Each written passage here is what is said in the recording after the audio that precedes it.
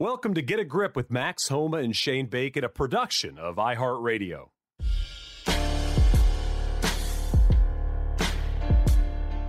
Sports fans, golf fans, or just fans, welcome to another Get a Grip with Max Homa and Shane Bacon. I am Shane Bacon, joined by Max Homa. Max, what's up, man? What's up, man? It's nice to be home. It is hot. It is very hot, but it is still nice to be home with my dog. So appreciate that while the sun attempts to take my life.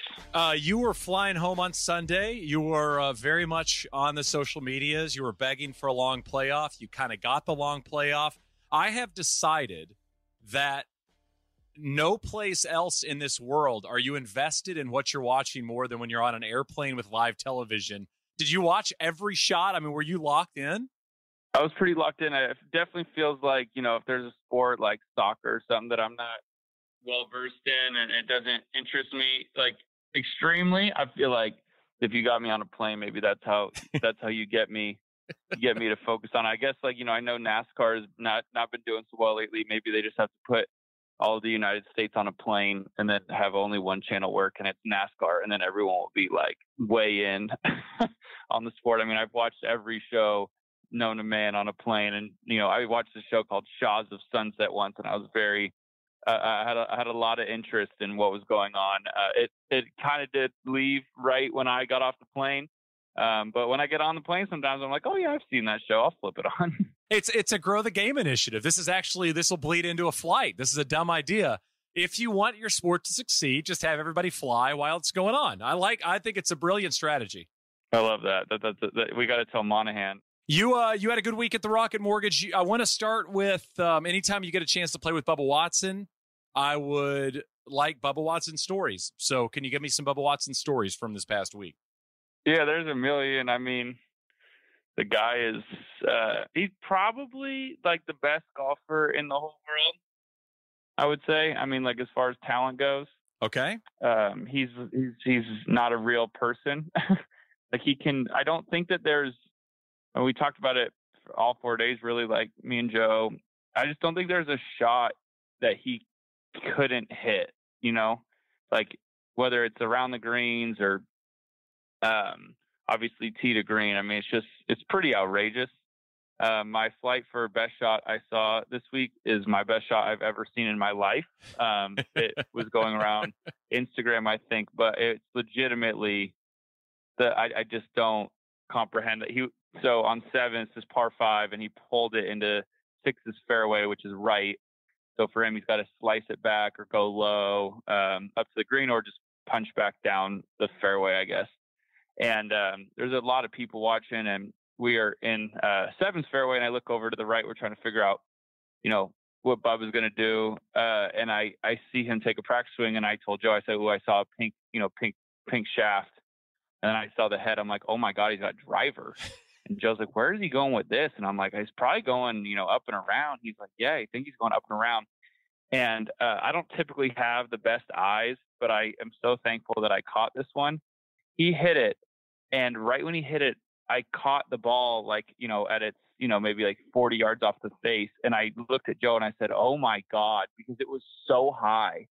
Anybody can hit a cut, you know, low cut with a driver. I mean, or anybody on the PGA Tour, like that's not that outrageous to do.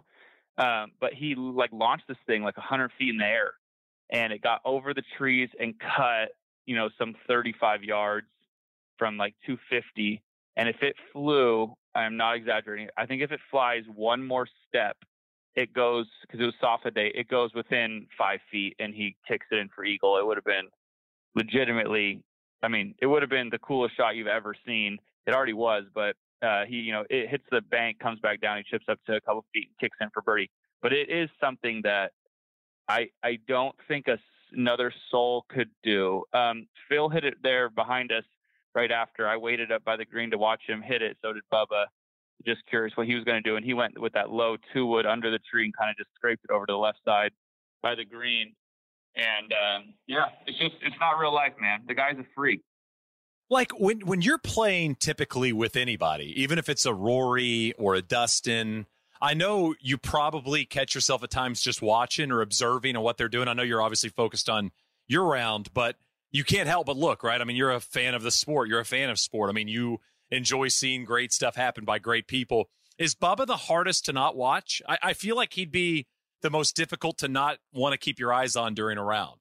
Yeah, I would say the interesting thing with him, yeah, for sure, is that like anytime he has a shot, you're pretty curious what he's going to try to do.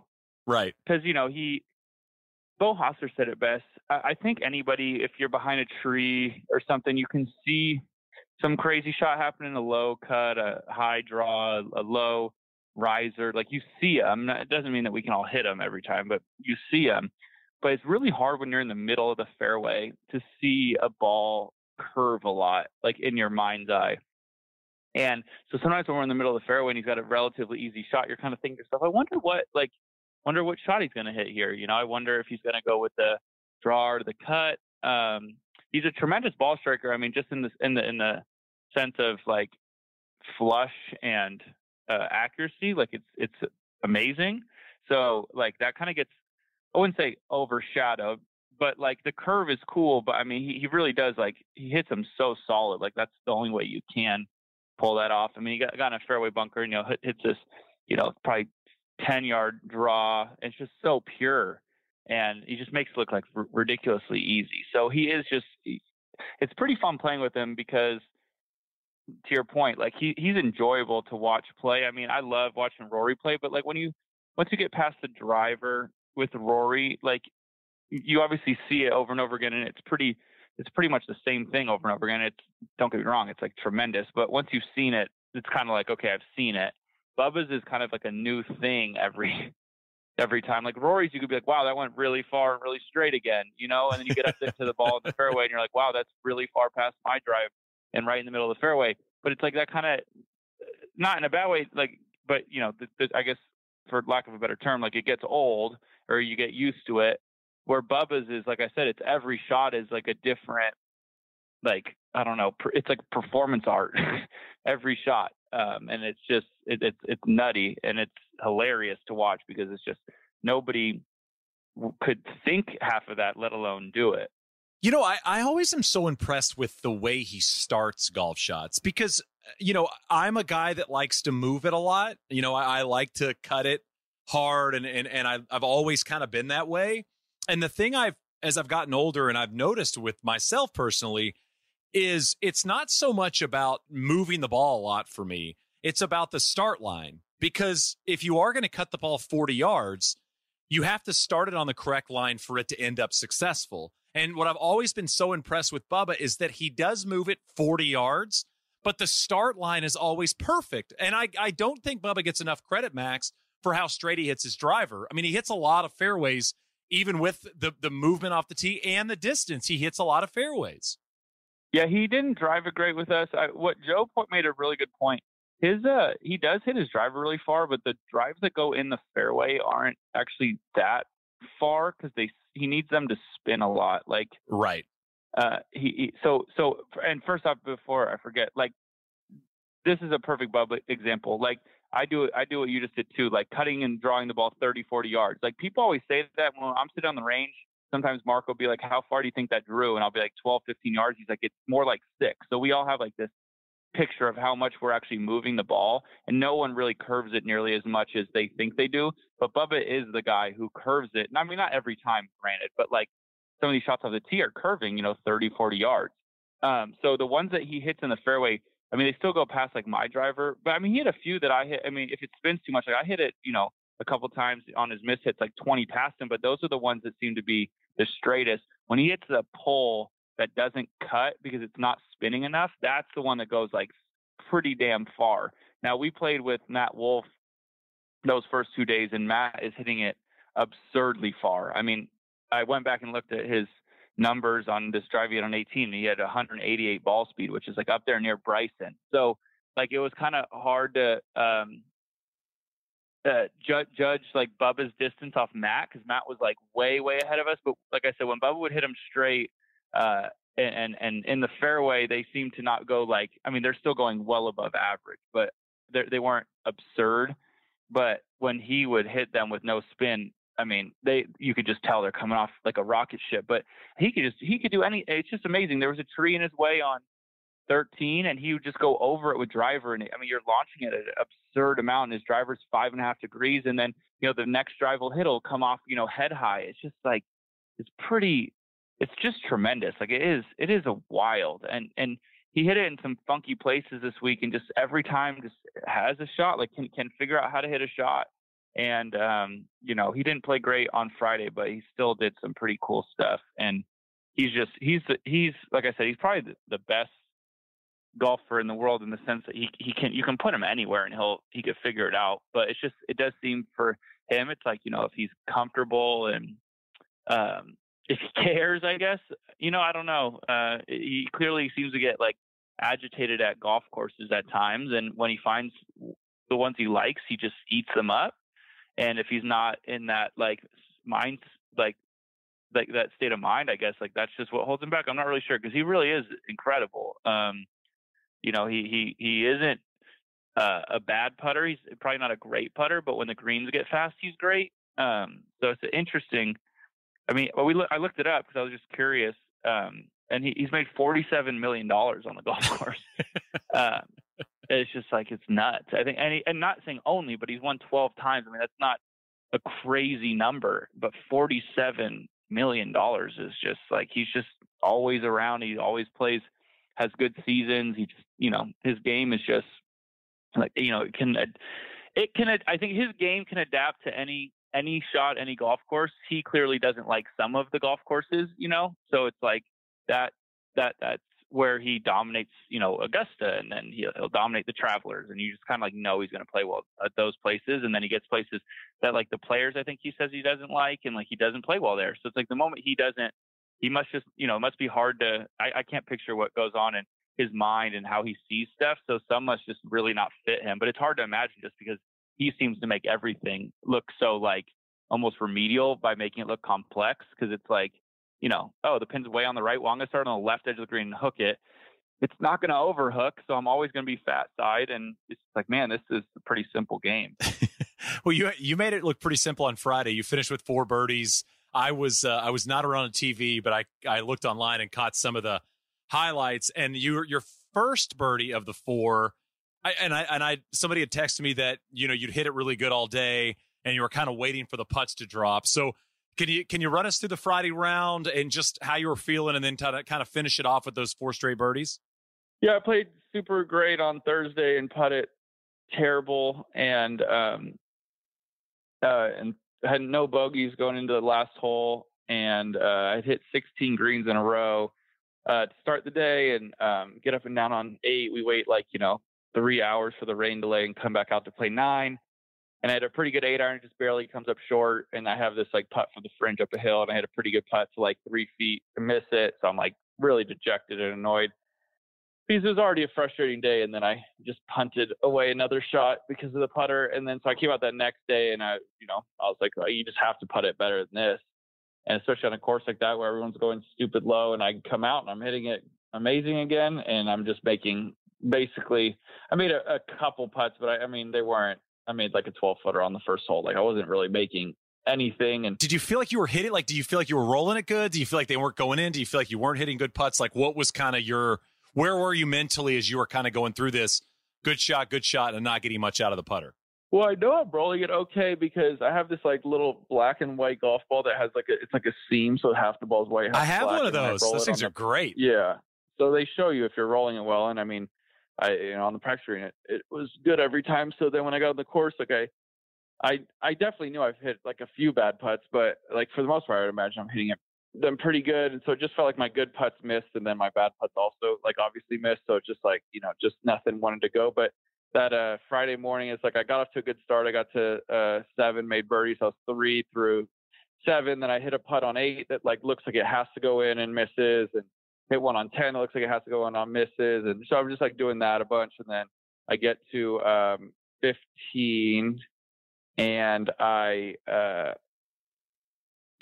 was telling Joe, we like had a kind of joke going that day where like I had a quota to make 2 putts outside of 12 feet and like 2 outside of 20 for the day. Like that was our goal, like to see if we could do that. And I just kept telling he kept telling me, or I would tell him like, oh, this is the one, like we're just joking around, like being idiots, but this is the one. And I hit it, and Joe said it best. As it was rolling, it was right at the middle, like it was going in, but I wasn't going to believe it until it hit the actual bottom of the hole.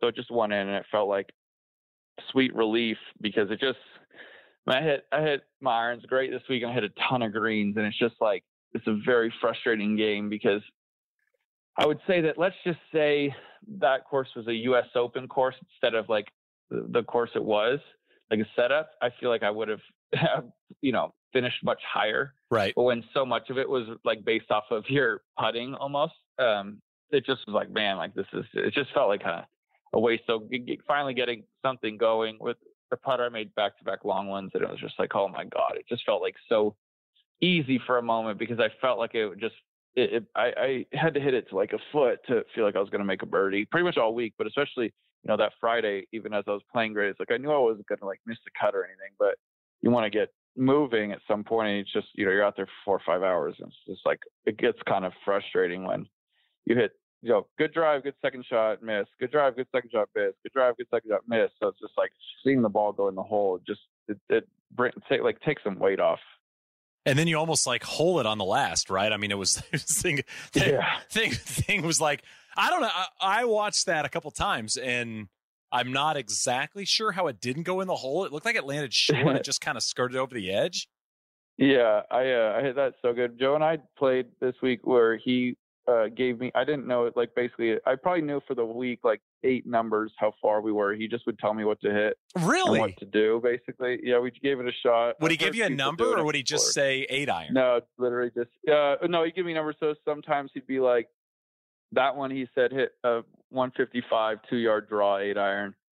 And I hit it, and it was just like, could not have been more pure. Right when I hit it, Bubba hit a good shot, like 8 feet. When I hit it, Bubba said that I didn't hear him at first, but he told me he right off the face, he goes, "Show off." It was just it's a golf shot that, like, when you picture it, it literally was exactly what I wanted to do. And Joe got the number, like, obviously spot on, almost 1 inch off, so he can get to work this week. But yeah, so that was a big bonus, because 18's hard. It's the most ridiculous green I think we play, at least for 18th holes. So that was nice. But yeah, one of those days you just want to like keep playing golf, because it just felt very, very easy. And yeah, got myself in contention. Obviously, played myself straight out of it, but it was cool to get on a roll, and at least be in the, what was I, third to last group. So that was nice.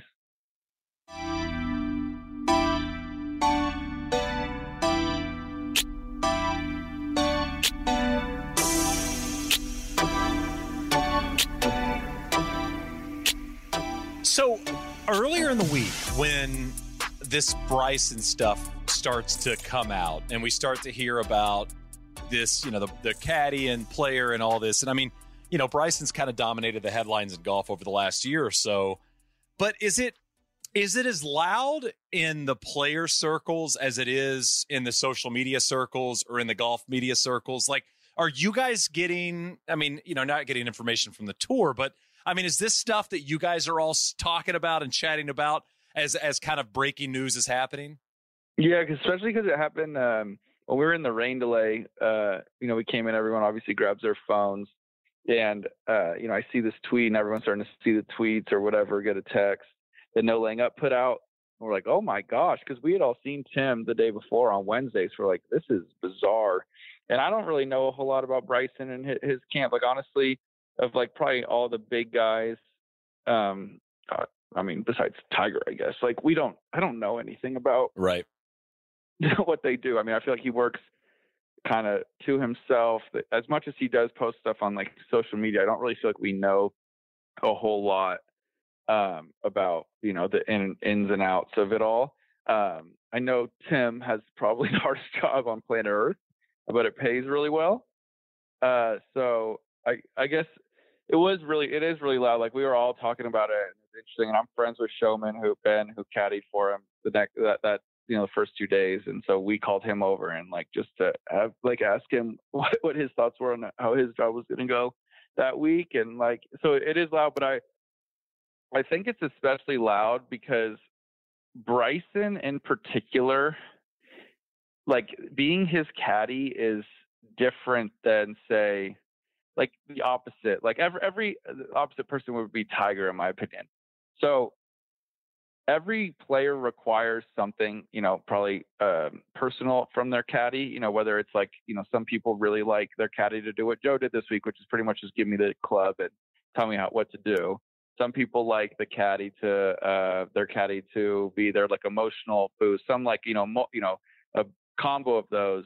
Like Tiger, for instance, like I would imagine Tiger, as far as like great players go, has to be the easiest player to ever caddy for as a golfer, because he really doesn't really ask a whole lot. Like if you listen to his talks with LaCava, a lot of the time he just like, you might ask him if he thinks the wind is, in or maybe more off the right or whatever, but then Tiger will just grab the club and hit the shot. Right. There's not a lot of talking going on. And he reads most of his putts, and, every once in a while LaCava will come in, but it's mostly Tiger. So obviously the difficulty with caddying for Tiger, and where you would need to be specialized, is like the management of people and, all of the noise, because Tiger is great at obviously his mental game, right? Where like I, for instance, love when Joe, points things out about my mental. Like I don't think that's a thing with Tiger. He's so good at it. So then you look at someone like, Bryson, and it is the dead on like opposite. You have to be involved in every single thing he's doing.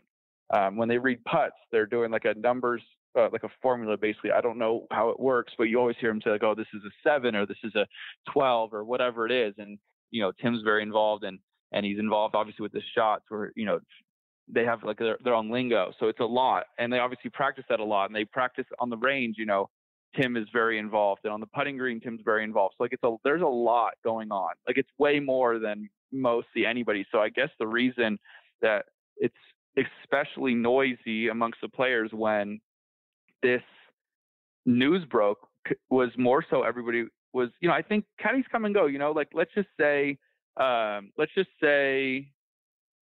who's a good example? Let's just say JT and Jimmy Johnson broke up. I mean, it wouldn't be insane. I don't think it would like take over headlines. And JT's, the second or third best player in the world.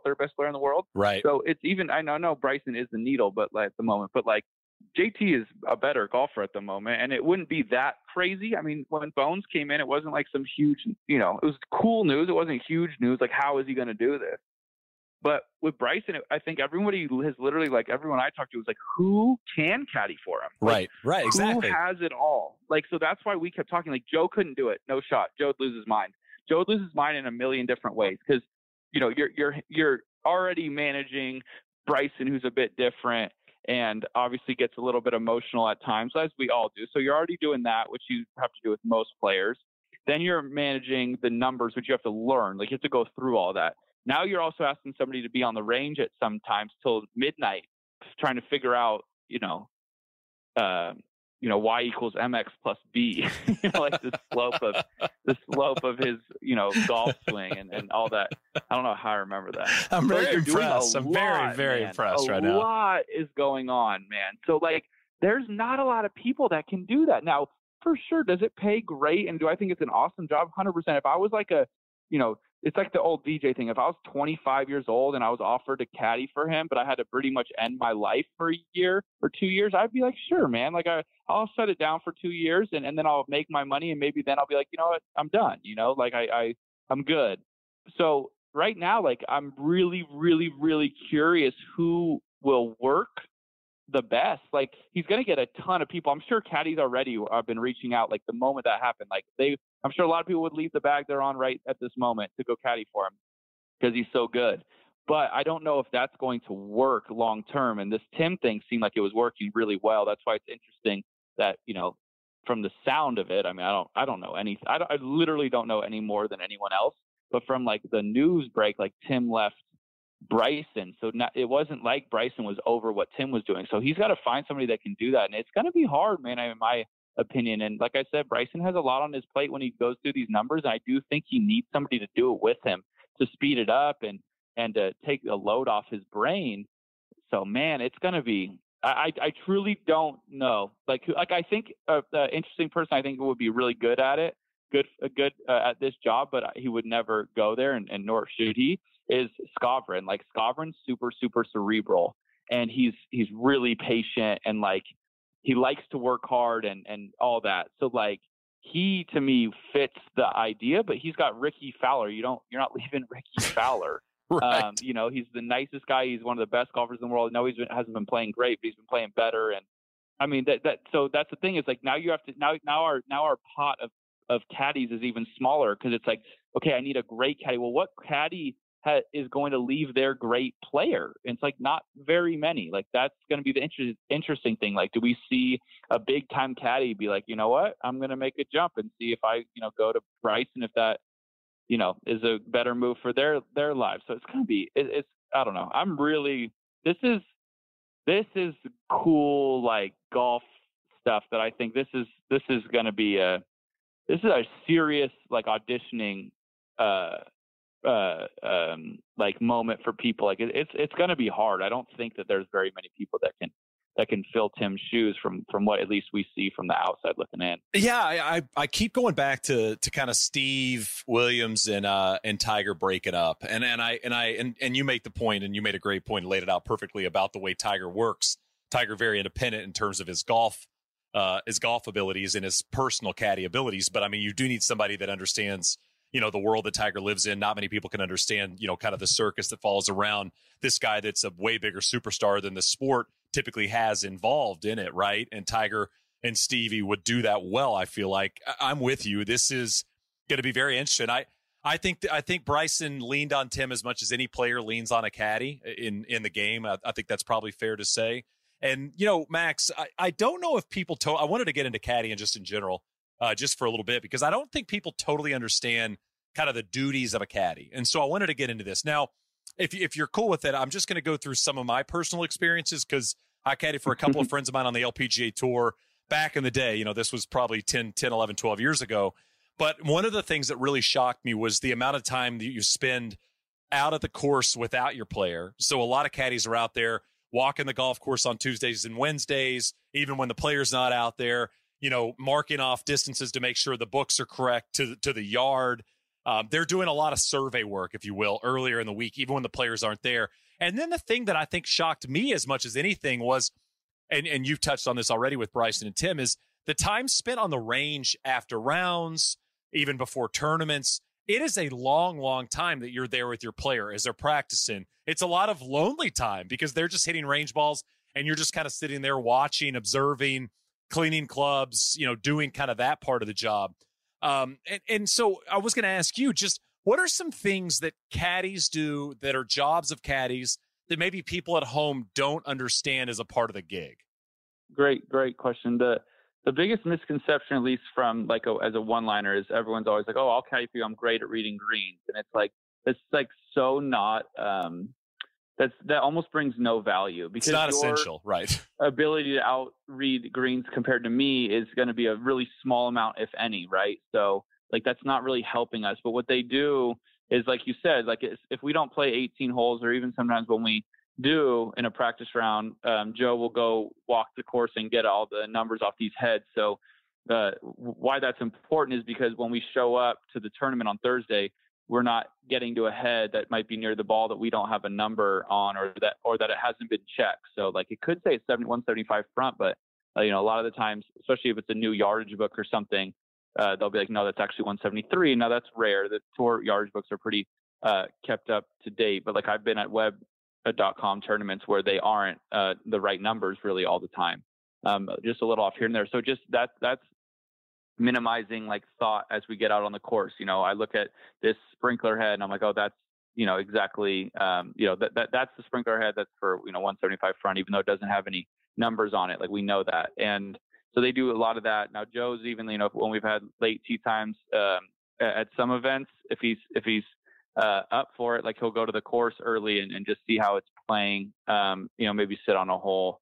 Then like you said, the worst part at the time, I feel the worst for Joe, especially if my coach is there, is when we're just banging balls and it's he's just standing there. And I get it. Sometimes I've told him you can get out of here. It's almost distracting how obviously helpless he can be, right. Which and I don't, I just, for me, it's I'd rather just sometimes just like just have my clubs and just hit and not, that's how I do it at home. Now, if I feel like I want somebody there to talk to, obviously I'll have him stay, and it doesn't happen often that he like leaves, but at times it's like, man, like, what? I'm just making your day more miserable.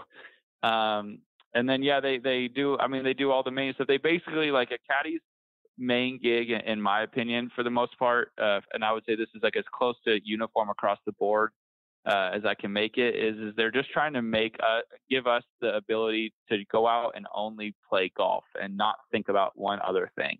I think that's like the goal consensus, as close as I think everybody probably has that common denominator, where it's like the caddies are just really there to make sure that they can answer every question and we don't really have to think a lot, like they, or at least think the least amount possible. So, I mean, I know some players are kind of divas about it in the sense that like they need them to do, all the, what would it be, like the housekeeping type stuff. Right. I'm not really big on that, but at times, like when especially when I'm in contention or something, like if there's always a water in my bag in an odd way, it just helps, because if I reach into the bag, there's a water. Like I don't have to waste any like energy wondering like, oh man, like I got to wait till the next hole for water, like some stuff like that. Like I can see that where there's value at times, and it sounds dumb, but when you're out there, like the more single-minded you can be, the more locked in you're able to be. And like I feel like that's probably the most value they all bring. But like I said, everyone's got ins and outs. Like Joe is really good at feel of golf shots. And that's where I lean on him the most. And some people, like I said, Tiger doesn't do that really at all. He does most of it. Joe reads a lot of my putts, but we've gotten to the point where, like sometimes I'll read them, sometimes he reads them. It's not like one's better than the other. Like it's just a lot of I don't know how to put it, I guess, but just like a comfort thing. So everybody's got kind of their own little ticks or whatever. But speaking of the caddy thing, Shane, how awkward was it that the Tim and Bryson commercial kept playing during the tournament? Oh my gosh, it was unbelievable. I wrote it on Twitter. I've always laughed at this. And you mentioned Joe Scovern earlier. I know he's a good buddy of yours, pal of the show. He's caddy for Ricky Fowler forever. And there's been some Ricky commercials in the past where Scov's not a part of it. And I've always been confused at why that is. I mean, I'm assuming it's, I don't want to pay another guy or fly him out or whatever. Now I think I have the answer. It's in case the caddy gets canned, then you don't have to worry about the person being in the commercial. It was crazy the first time I saw it. I was floored. But I guess that answers one of my questions. Can I just say one more thing, Max, about caddies? You and I've joked a lot on this podcast about this.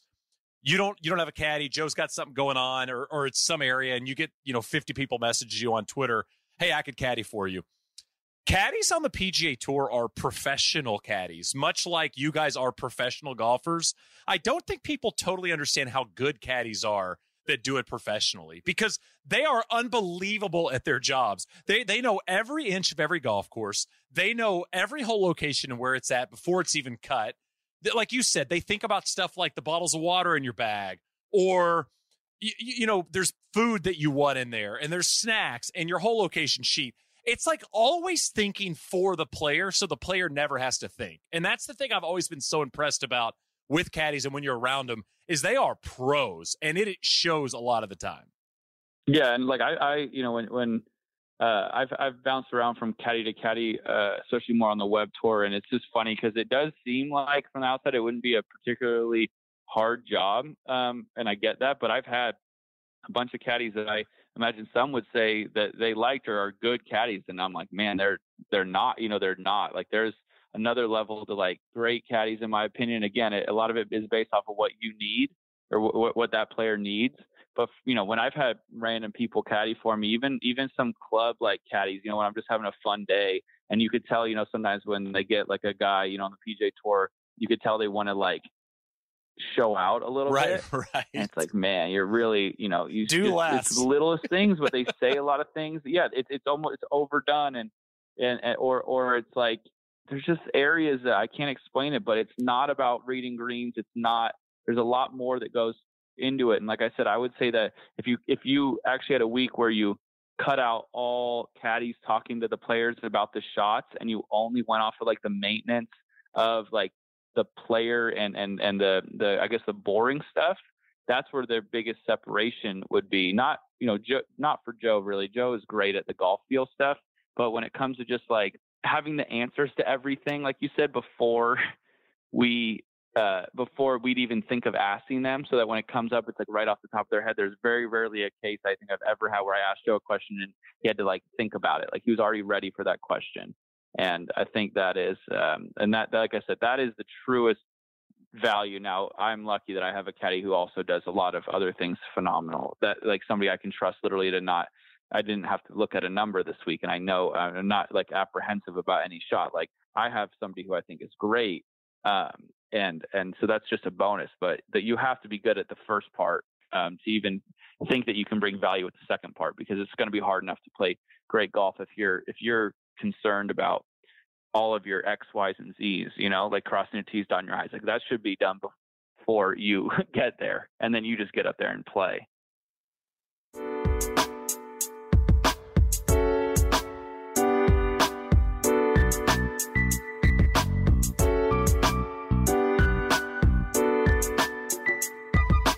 I have a random question. You don't even have to answer it if you don't want to. But you're a very relaxed, chill human being. Joe's a very relaxed, chill human being. What's the maddest you've ever been at Joe on the golf course, and what's the maddest he's ever been at you? If you have an answer.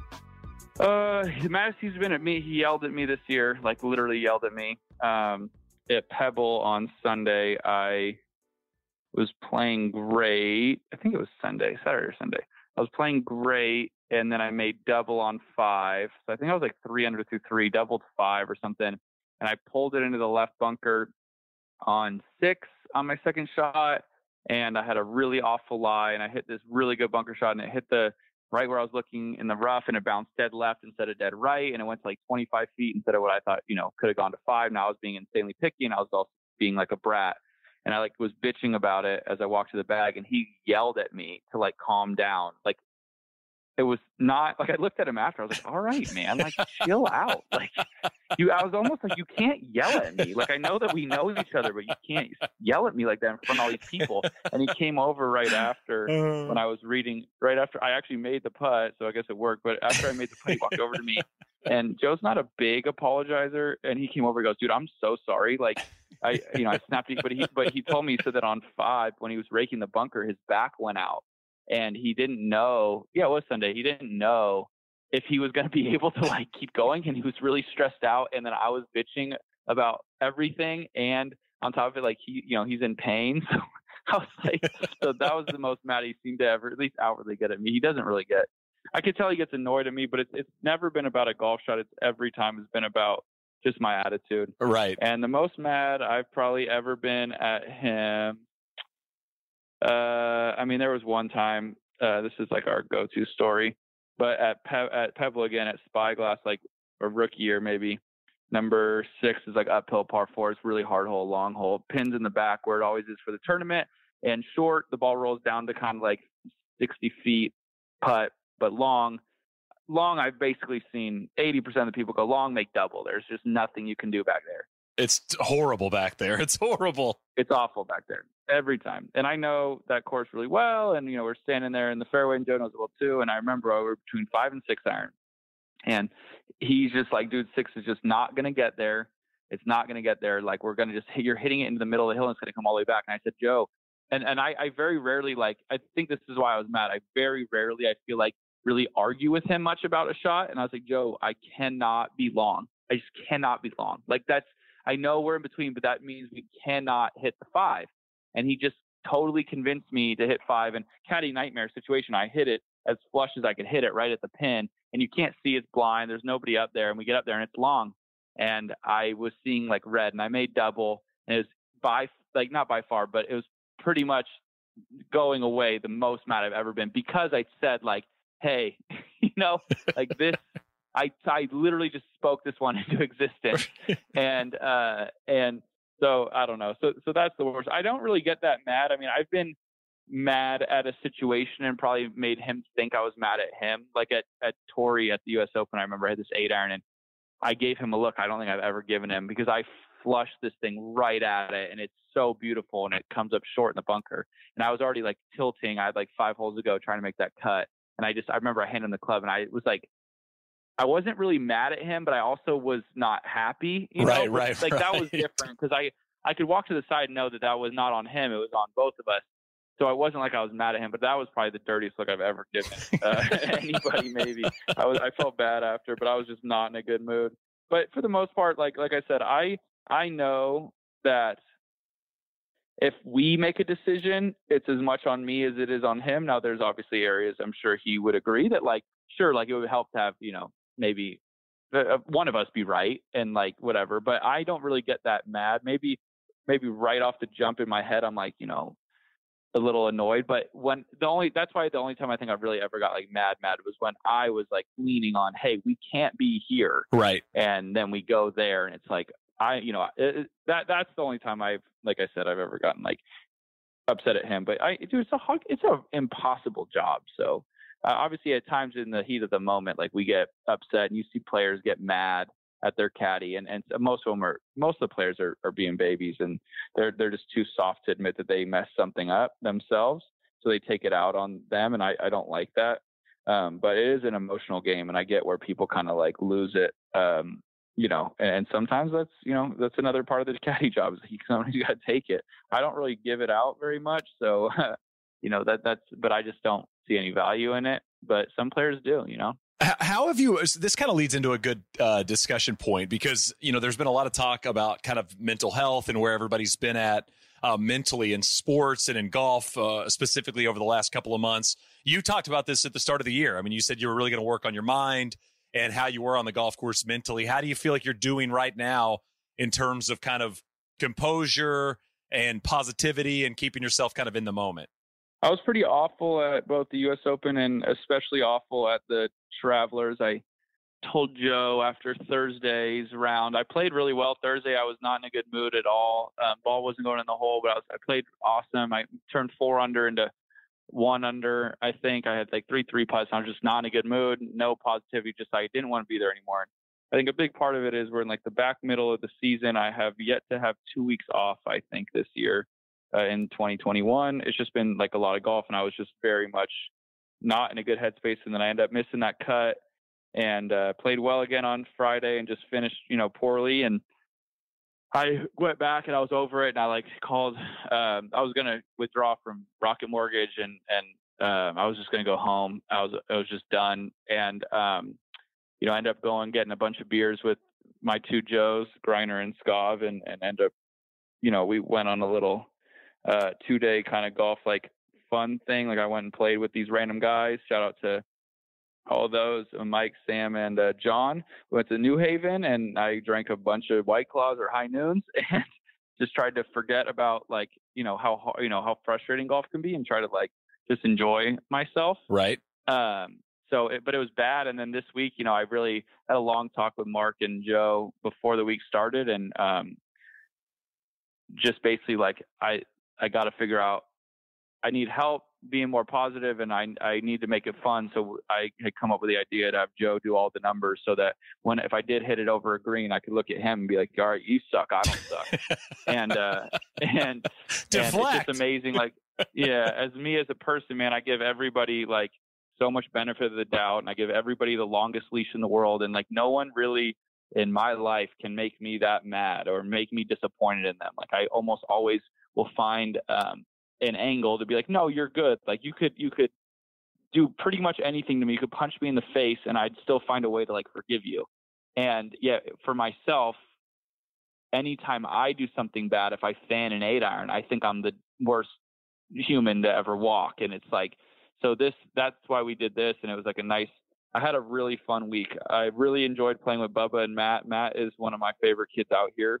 And it was really enjoyable to be with him. And then I just felt like even on Saturday, I played really well. And we just like, ball just wasn't getting close. I was hitting over some greens, short of some greens. It was Joe's he only had like four numbers that really weren't good. And they kind of came that day, and I putt like crap again. So it's just one of those interesting weeks where it's like, it shows you that if you can just kind of chill out and be that positive person, it can at least free you up to play some or to perform better at whatever you're doing.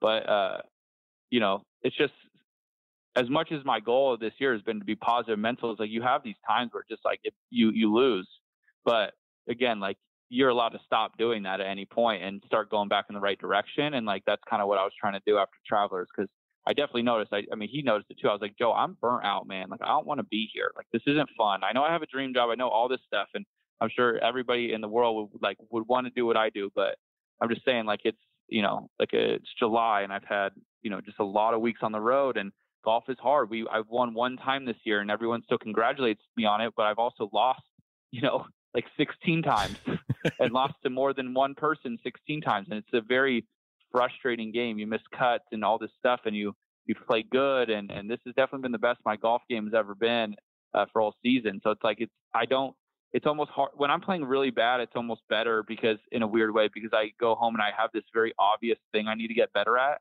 But this whole year, it's like I haven't done anything that's been that bad. I have some weeks where I putt it not great, some I chip it not great, but like nothing that's glaring. So it's like it's just the game of golf as a job is exhausting in that manner. But like I said, it's a good reminder that at times, you got to like reset and be aware enough to be like, hey man, like you're not happy right now. Like, you need to get happier. And I talked to my buddy who's been helping me with the mental stuff. And I texted him and he said a great point, because he played baseball back in the day. And he was like, life is the game. So being successful at life would be being happy. The game is not all this stupid, sports and the games that like humans have come up with. Right. Like when you listen to sports talk radio, it's like, why is Kevin Durant going here? Why is he going here? He shouldn't go here. It's like, we made this game up and you're now telling this man how to live his life. Let him live his life. Like I unfortunately saw messages I probably shouldn't have on Twitter on Saturday about all these, these sports gamblers or whatever pissed off at me. And somebody said that, I'm 15. I had signed a golf ball for a kid that I had heard, and I wasn't playing great at the time. I was even. I heard this kid and his dad kept saying, Max is you're his favorite player. Like, you sign a ball, sign a ball. And after I hit my tee shot, I walked over and gave him a golf ball. And it's kind of out. I don't do that ever, but I did it. It was a nice little kid, and whatever. My goal, again, not goal, but like I was just like, why wouldn't I do that at this moment? Like, it's easy. And these people are on Twitter, or this guy on Twitter is like, I saw it on the featured holes, and like it's like he just gave up. Like, why would you break your thing? It's like, man, because like this game that you are obsessed with, I'm also obsessed with, but this is not like the end all be all. Yeah, it doesn't define you. I'm already having not a great day. I don't need to blow not a great day. I don't need to blow this kid off when I could literally take 8 steps left instead of 8 steps forward to go like make this kid's day. And so it's been nice, at least like I said, again, everybody needs that at times, a little reminder of, hey, you're being a brat. Like you need to reset and start back over.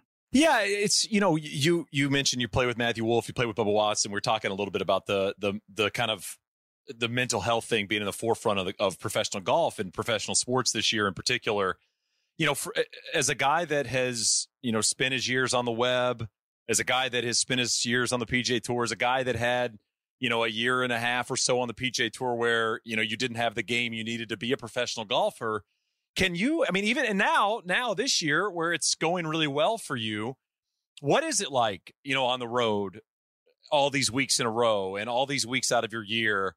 What is it like? And this is, you already said it, you got a great job. Nobody's going to argue with that. But at the same time, like, what is life like mentally as a pro golfer, kind of speaking in the same breath as some of these guys have talked about the loneliness out there?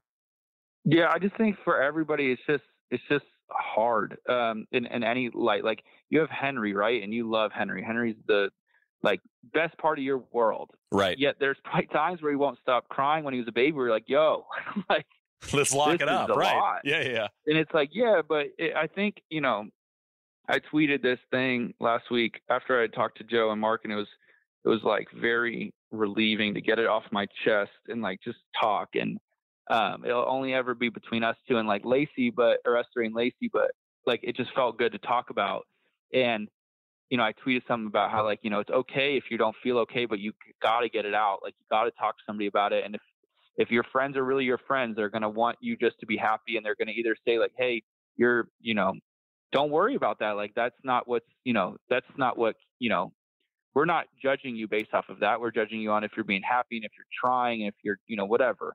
And so I tweeted that basically because it was like, it's okay to be vulnerable. It's okay to talk about things. Like, after Friday of Travelers, I called Lacey and I was like, she wasn't planning on coming to Detroit. And I was like, I need you to come if you can. Like, I just don't want to be here at all. And she's kind enough to, come out and made the week so much better. Not thinking about golf for, 7 days in a row, but that's the thing, man, like with any job, but I'll just speak on my own. It's like, I am an obsessed human being when it comes to what I do. When we do this podcast, I want it to be the best thing in the world. When I play golf, I want it to be the best thing in the world. Mark always kind of gets on me about being a perfectionist, but I can't fix that. So we try to work around it. And it's like, part of that is I just never stop thinking about this. And most of the guys don't. So our identity, unfortunately, is deep down, it's not that we're golfers. We're just people, like everybody else, but our identity is in golf. We live in this weird sport where at the end of every week or even the end of every day, there's a number next to my name that tells me how good I am. And it's hard. It wears on you, like right now, or last week, I am the 25th best. 24 people beat me. It's like, you know that every single week of your life and every day, and, you have one bad day and it's like, oh, you were the 140th out of 144th, best player here. Like, that's not good. And you just keep living with that. I think I had the highest score on Saturday that a bunch of people reminded me of. And, it's just, it's a lot. And you're doing something that I love golf, but of course there's times where I hate it because I hate it because I should love it. And I think my biggest jealousy of people who play golf, like you, Shane, like who love golf and get to play golf once in a while. And I'm sure you're jealous of how much I get to play golf, but I get jealous of people in your shoes where you get to just go have fun and play golf. And it's like, man, I don't ever do that. That's why Saturday with those guys was so fun, because I really just went and had fun, and I did not care where the ball went, and I just played. And you know what's funny is I hit it amazing. I played great. And it's like, it's weird, but the less you care, but I didn't even care that I played great, like it's the funny part is I truly didn't care. I was just having fun, and I don't have that escape in anything. Like, I can play video games here and there, but like, I can't do it that much. Cause when I come home this whole year, like when I come home, I go practice. Like that's my job. Like if you're a professional, like that's what you do. You go work out, you go work at getting better, and you live it every single day. And golf, I think I was talking to somebody about this. That's another golfer. It's like golf, it does feel like one of the only things as far as a job goes, whether it's athletics or in the business world or whatever, where every single thing we do is tailored to getting better or maintaining your golf game. Like when you leave the golf course after a tournament round or a practice round, you go home, you go back to the hotel, you kind of try to stay off your feet, you try to eat something that's going to give you some energy, and then you like wake up and you do it all. It's basically like Groundhog Day over and over and over again. And I'm not saying that other jobs aren't like strenuous or whatever, but like if you think about football, first off, football has an enormous off season. We have 4 weeks off. So it's tiring. And also football, have some weeks that are a little bit different. Not everything you're doing is perfectly tailored throughout an entire year to maintenance. Like we're not even trying to get much stronger. We're trying to stay the exact thing we are right now at all times, and like here and there, that's why Bryson thing's so amazing. You'll make a jump and try to change it, but it's risky. So it's like, it's just very monotonous at times. And then again, it's mind numbing because we went to a Tigers game. A bunch of players were there, went to a Tigers game on like Friday night. And somebody asked me if you could trade lives with, if you could be my exact salary, and everything, but play baseball instead, would you? And I said, yeah. I said, what? I didn't even think about it. I said, yeah. And he goes, well, why? I said, because it'd be nice to win more than once in a blue moon. Like it'd be nice to have a bad day and win, like I have a bad day and I just get crushed by not only myself, but everybody, that I suck. And it's like, man, Giannis such a good point. Hearing about going to the finals, the guy didn't even do anything the last 2 games. He was hurt. It's like, man, what does that feel like? That your whole world isn't on your own back? Like that gets exhausting, man. Like nobody puts that pressure on me but me. But it's hard, man. I got Mark, I got Joe, I got Lacey, I got Scotty, I got my parents, I got her parents, I got everybody. And it's like, it's an exhausting thing. So, but it's amazing is they don't expect any of that from me. But we do. And that's where it gets hard and it gets lonely when you're on the road without your family and all you're doing. So again, like, it's not a pity party. I have the coolest job on the planet, but as far as the mental part of golf, it is tough. And I love when people like Matt come out and speak about it, and when Bubba speaks about it, and when NASA Hataoka in tennis spoke about it.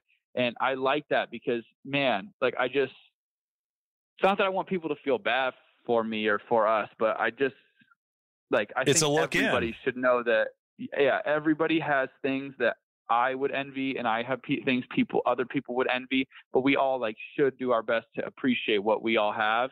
And yeah, man, like, I got a lot of money and I get to play a game where I get to compete and I get to play golf, and I can play any golf course in the whole world. My life is sweet, man, but I also don't get to just have fun and do it. Like, it's just every day. It's like, how'd you play? Like, even when I play with these kids, we have like this little gallery came out to watch us. It's like, I feel that, like, hey, if I hit a bad shot, in my own head, like, people are going to talk about how I hit a bad shot. And it's just, there's just a lot.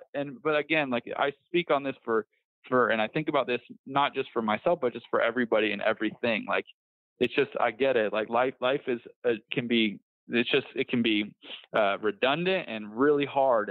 And sometimes talking to people about it and getting that off your chest, man, it felt really good. Like, I borderline started like crying because you could feel it was like emotional release. When your stomach's like in a knot and it's almost like you let it breathe, and it's like, whoa, your whole body like fills with endorphins. It's like, man, like, this is nice to get off my chest because, I don't like to complain about this gig because it's badass, but it's the grind.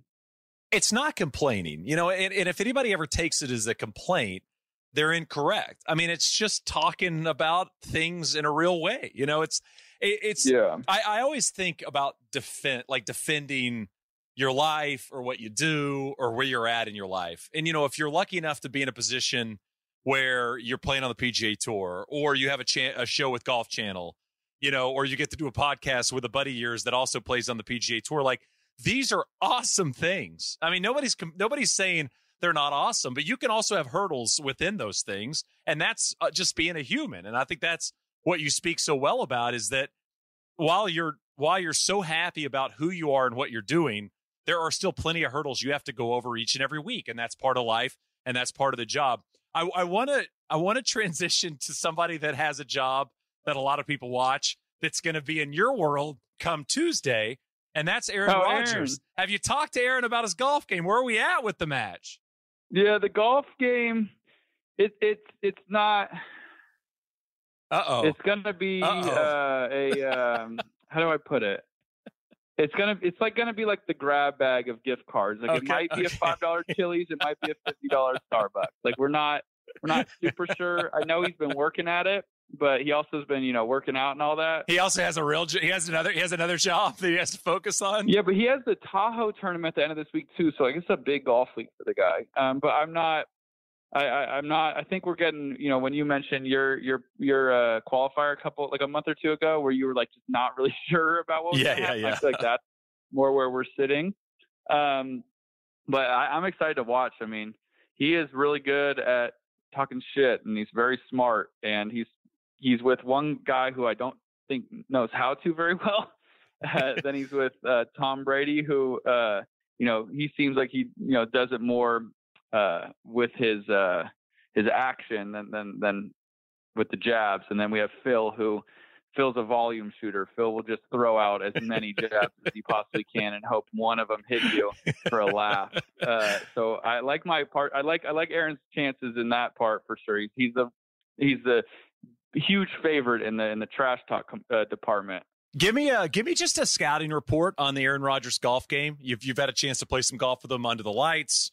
What is great about the golf game? What's the part of the game that if there were parts that might not show up on Tuesday, what would be the one you might circle in terms of the part of his golf game?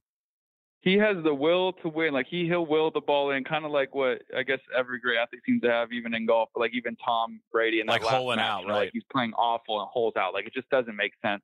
So he's got that. He's competitive. He's he's smart. His game is really like he drives it quite well and hits it pretty far. It's a big cut, and anytime he seems to have a full swing number, he hits it really well. He doesn't have a lot of off speed, and he's a pretty good putter again. Like he'll will that thing in. He's not a very good chipper, so he needs to when he's hitting greens, he's vibing. But the driver is his strength. Like when that's on, it's pretty awesome. He doesn't have there's not a glaring weakness. I mean, he's like an average golfer. So he has, some days obviously where it's not, you might say like, oh, that's the weakness of his game. But in general, that's how he plays. And it's pretty good. I mean, he's a really big guy and he's obviously really strong.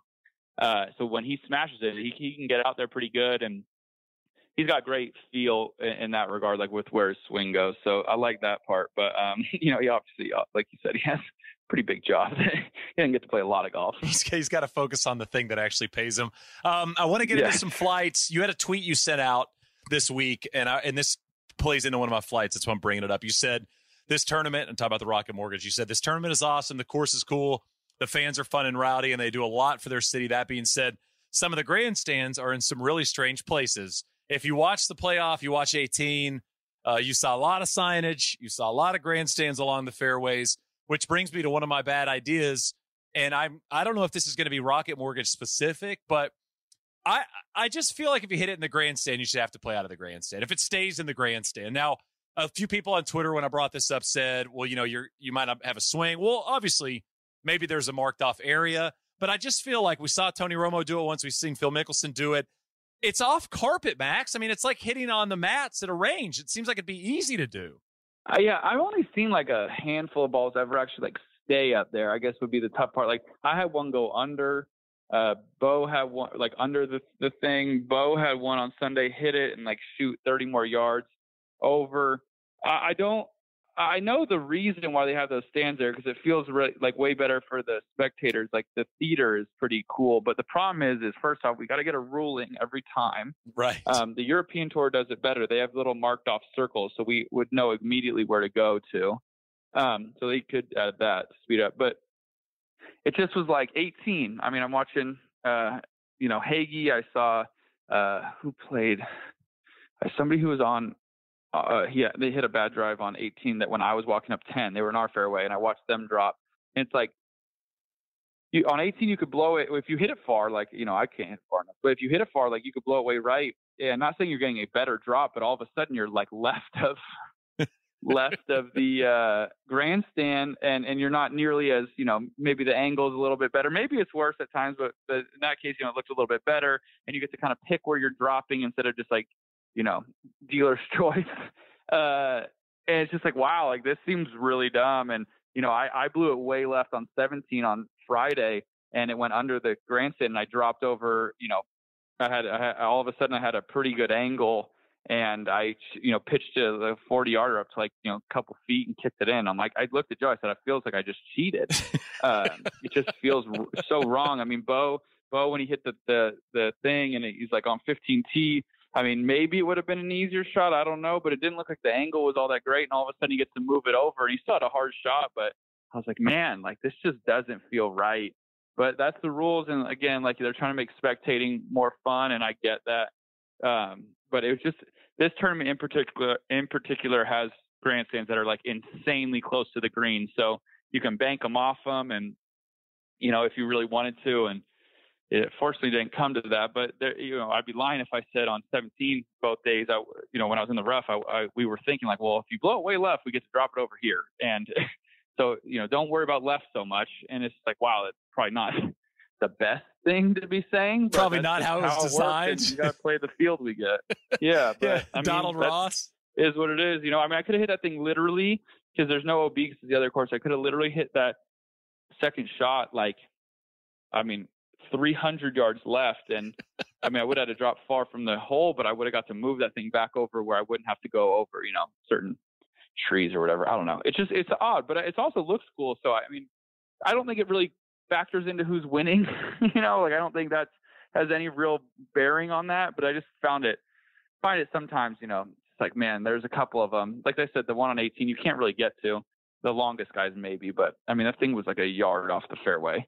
It seemed tight. It seemed very tight. I I do have an actual good idea, though, off my dumb idea about hitting golf shots out of the grandstands. So Joaquin Niemann didn't make a bogey until the playoffs, so he went full regulation PGA Tour tournament without making a bogey, which is pretty impressive. So I do a Super Bowl like square pool with a buddy of mine, and for every second of the game clock, for every second of the Super Bowl, if your score hits, you get $1. So if you have 60 seconds of action and the score is your score, you get $60. Now, if you have the whole quarter, you do the math. I mean, what is that, 15 minutes or whatever? And it's, basically times 60. So a lot of money are up for grabs. So my idea is there should be a bogey-free belt. I mean, I'm sure you could get a sponsor, the Bud Light bogey-free belt. And if you're a bogey-free golfer for the whole tournament, then you get the belt until somebody else does it.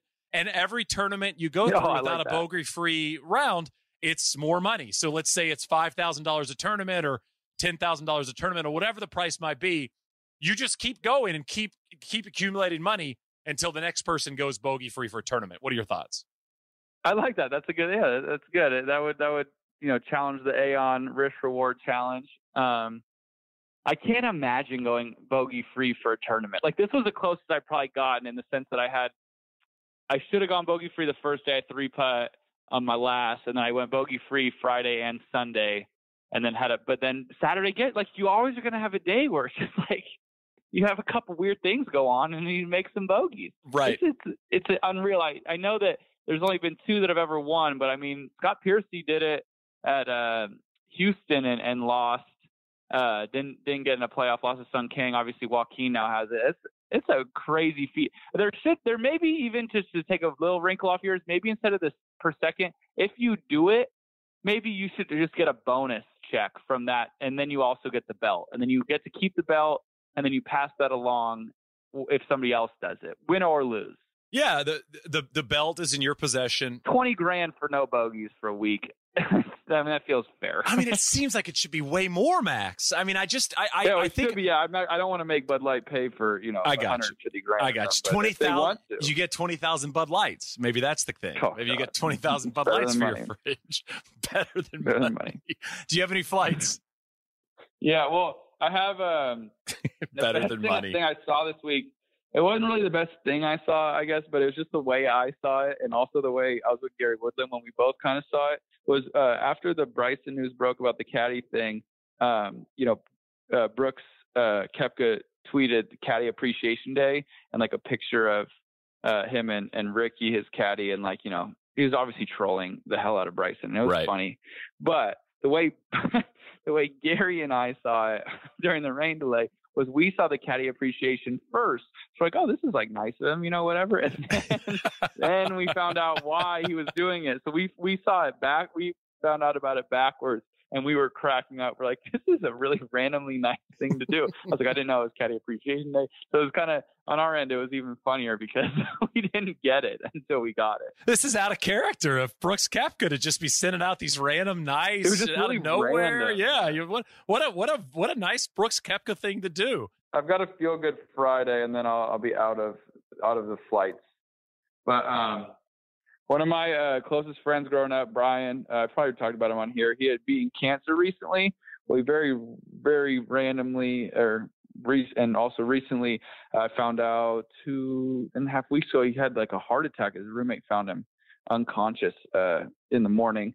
Obviously, very scary. They put him in like a self-induced coma, and he came out of it. And I guess he's getting discharged, I think, in the next day or two to go home, and he's good. And I was texting with my buddy, and his sisters keep me informed and let me know what's going on. It was really scary. And then I finally found out that he had like come out of the coma and he was doing pretty well. And I texted him, while he was in there, and I knew he couldn't get it. But I was like, hey, I know you might not see this, but just want to let you know I'm thinking of you. Just keep like hanging tough, whatever. I get a text from him. He's like LFG. So let's F and go. We made it. I'm back or something. And I'm like, that's the coolest come out of a heart attack, scary coma text of all time. Like, I'm back. We made it. No, he said, we made it. What a week. was like, Jesus, man. Good Some on people are him. built different. What a good So that was attitude. pretty I cool. like So, his yes, I think tune a he's going lot. home today or tomorrow, which is nice. That's great. Before we go, Max, first Open Championship next week. Is that next week? Yeah, next week I'll leave Saturday. You leave Saturday. What are you doing? Like, what do you do anything? Are you working on anything to prep for this? Any club changes, any bag changes, anything like that? 3-iron, no 7-wood probably. And Joe told me to find the slowest greens in Arizona and putt on those, and then practice a lot of bump and runs on slow greens. So Perfect. he's giving me the update.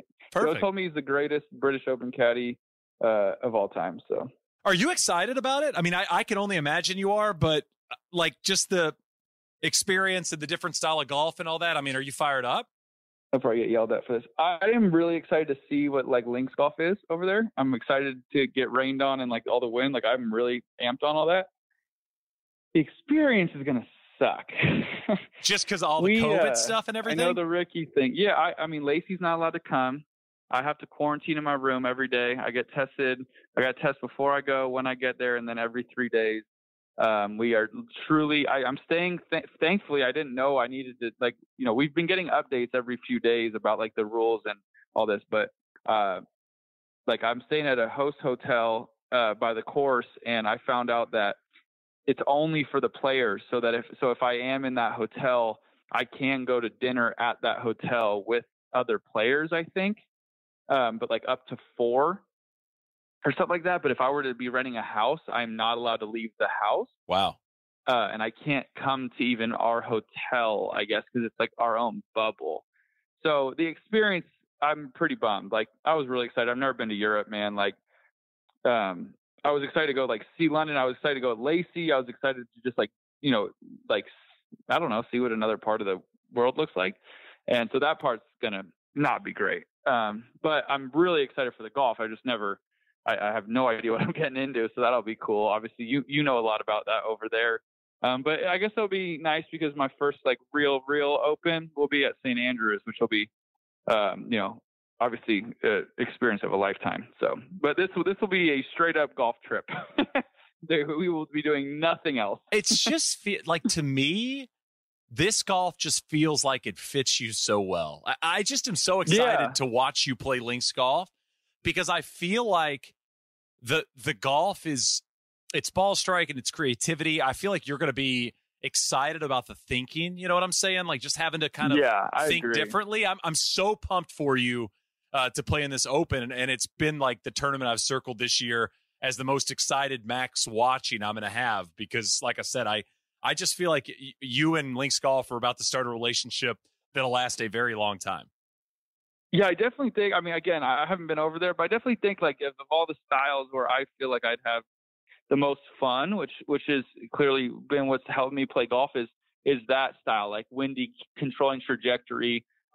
Like, you know, my game is my iron play, and I really enjoy like hitting shots. So that you have to do that there because of the weather typically. But tell me if you agree with this. Every time I've ever seen, or every time I ever like watched the like British Open on TV, whether I was a kid or an adult, I feel like when I like the coverage ends, I like run to the golf course to go hit like low, you know, iron shots and like hooks and draws. Did you feel like that? I feel like it's absolutely, because the style of golf is like it makes you itch to go like hit some balls. And to hit different shots. Like you said, you're out there and you're like, surely I can hit this trap 2-iron 270 like Tiger. And then and you're hitting these ones that, like, for me, almost hit my right ankle. And you go, oh, it's not that easy. I got it. But I'm with you.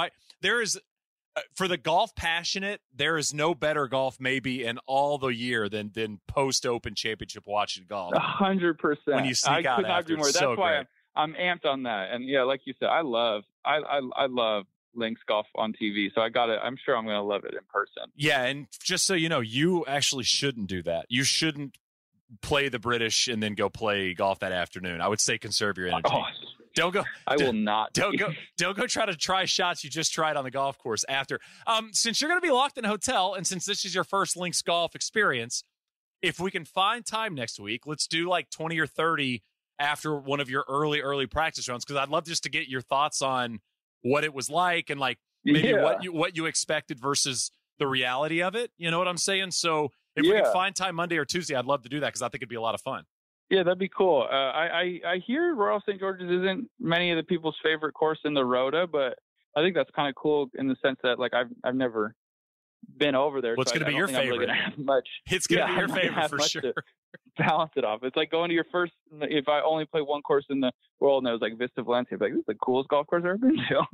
Not knowing that Riviera's down the road. Listen, I got a great idea for you. Here's a late add to our flights. You need to get on the UK media's side here early in the week. Tell a whole bunch of journalists this is your favorite links course you've ever played, and just lean into it. Like really heavy lean into it. I love it. I've never this place is unbelievable. I've never seen a course like this before, and then just never give in to the fact that this is the first time you've been in Europe and first time playing over there, and then all of the English fans are going to be big fans of Max Homa. There you go. I love it. Yeah, I'll say this is my favorite course east of New York. Which also just reminded me of one of my favorite Bermuda tweets of all time. I did play Bermuda. Well, this will still be my okay, favorite. Perfect. That's what I figured. One of my favorite tweets of all time is when Kyrie Irving was talking about how the world's flat and how can you prove it, and somebody said, "Well, Kyrie, you could fly both east and west to get to Australia." That always made me laugh. And he's like, "Damn, I got nothing. That got me. All right. That's it. You won. You won the argument." Awesome. Well, hey, listen, I'm pumped about it. Hopefully we can find some time next week early. Good tournament. There are little moments, Max, where I know you didn't play great on Saturday, and I know you were looking for more out of maybe the weekend than you did. But I was talking to Cindy yesterday, and I go, first of all, I thought you played a solid round on Sunday. But let's just say one of the 4 days didn't go your way and you still finished top 25. Those are positives. I mean, that to me is a positive thing. Now, I know it's not always easy to take that away as a positive, but to me, it's like maybe 3 years ago, if you had one bad day, you weren't going to finish top 25, so that's the way I kind of look at it. Yeah, 100%. I think Joe and I were talking about, I think 80% or 90% or something this year of our made cuts, we finished in the top 25, which I think is good. It means that when you're playing good, you're playing good. And this tour really is. I hate it because I love making cuts and feeling consistent. And Tiger maybe put that into all of our heads of just what greatness really is. But this tour is about you make 80% of your money and 20% of your starts, and it's better to the formula really is to do what I'm doing right now, which is to miss cuts and when you're not playing great, and when you're playing good, you go eat it up. So it's fun going out there, and yeah, like you said, I played, didn't have anything working on Saturday, but made minorly the most of it. If I would have put well, Sunday, you never know, could have moved. But I'm with you. It is. That's the fun part about golf, I guess, as much as I kind of complained about it in the sense that you can have these weeks that aren't great, but you can always find this little. Maybe this is the actual frustrating part about golf. You can find these little reasons to be excited about things at all times. It's so odd. I mean, I left both the U.S. Open and Travelers stoked on my golf game, not stoked on everything else. And it's like, man, how can you feel that way when you just missed 2 cuts in a row? But it's like, well, because that's golf. I know I'm hitting it good. It's just the ball doesn't want to go in. So it's both mind-numbing and I guess why we all love this crazy-ass game. Don't hit it in the bunkers over there. That's just, again, Joe probably won't. Joe probably won't. Yeah, it's right there. If you can, I'll text that to you as well. But if Joe doesn't bring that up next week, just a reminder, it would benefit you to stay out of them. Big no. Yeah, it's just, again, this is a really insider links golf. Only caddies that have spent time over there would know that. But I would say definitely avoid the bunkers. Have a great trip. I'm excited about the Open. I'm excited to watch it. Good playing at the Rocket Mortgage, and we will chat next week. Say cheerio, mate. Wash your hands. Bye. It's the worst. That's the worst English accent ever said on a podcast. That was good. There you go. All right, talk to you guys. Potter.